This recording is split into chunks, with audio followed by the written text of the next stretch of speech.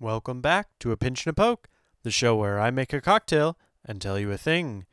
I'm your host, Left Alex. And I'm your other host, Right Alex. This is the first episode of a season, and you may have read the episode title, but in any case, this season is all about Nocino. And just like the walnuts that go into making Nocino, this season is not ripe yet.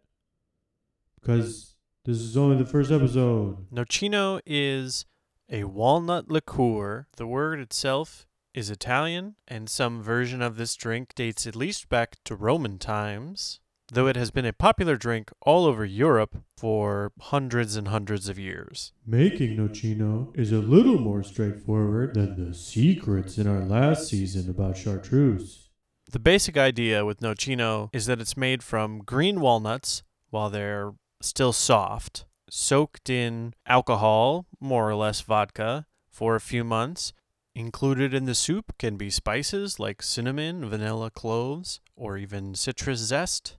But they always go easy on the spices so they don't overpower the nuts. There's plenty of history of Nocino as medicine, good for dealing with wounds, anthrax, and the plague. The internet seems to think you can make your own Nocino at home. That's right, Alex. Recipes are more or less putting green walnuts into vodka, adding some spices and maybe some sugar, and letting it go for a while. In some cases, the hardest part might just be finding unripe walnuts. Stick around until after the break and we'll try some Nocino.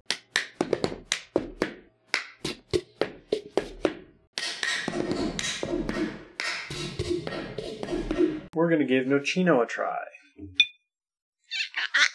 So it's a beautiful dark brown color. It's actually tinged with green. It says serve chilled, but I think it's pretty good at room temp. It's a really interesting flavor. It's really kind of warm and nutty in that nice way that walnuts are kind of a whole mouth flavor that's really smooth and not too overwhelming. It does feel like a dark spirit with that kind of smoothness to it, but it also has a lot of kind of almost bright tangy notes. This one that I have is 30% alcohol, which is like a good chunk lower than 40%, which will be your average vodka, rum, whiskey situation. But it's fairly high compared to similar things that tend to be sweeter or more specific flavored, like a cordial or an aperitif.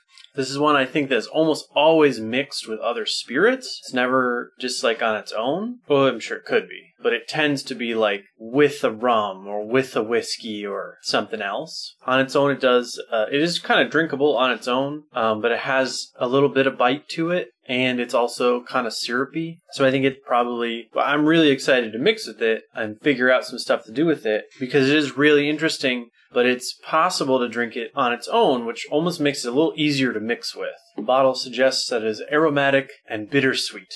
Obviously, you're listening to this somewhere right now.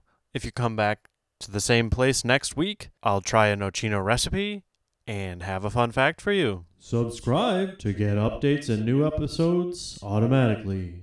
In the meantime, you can find a website that needs updating, alexsavageaudio.com, or you can reach out with your audio project, alexsavage.audio@gmail.com. Until you hear from us again, stay nutty.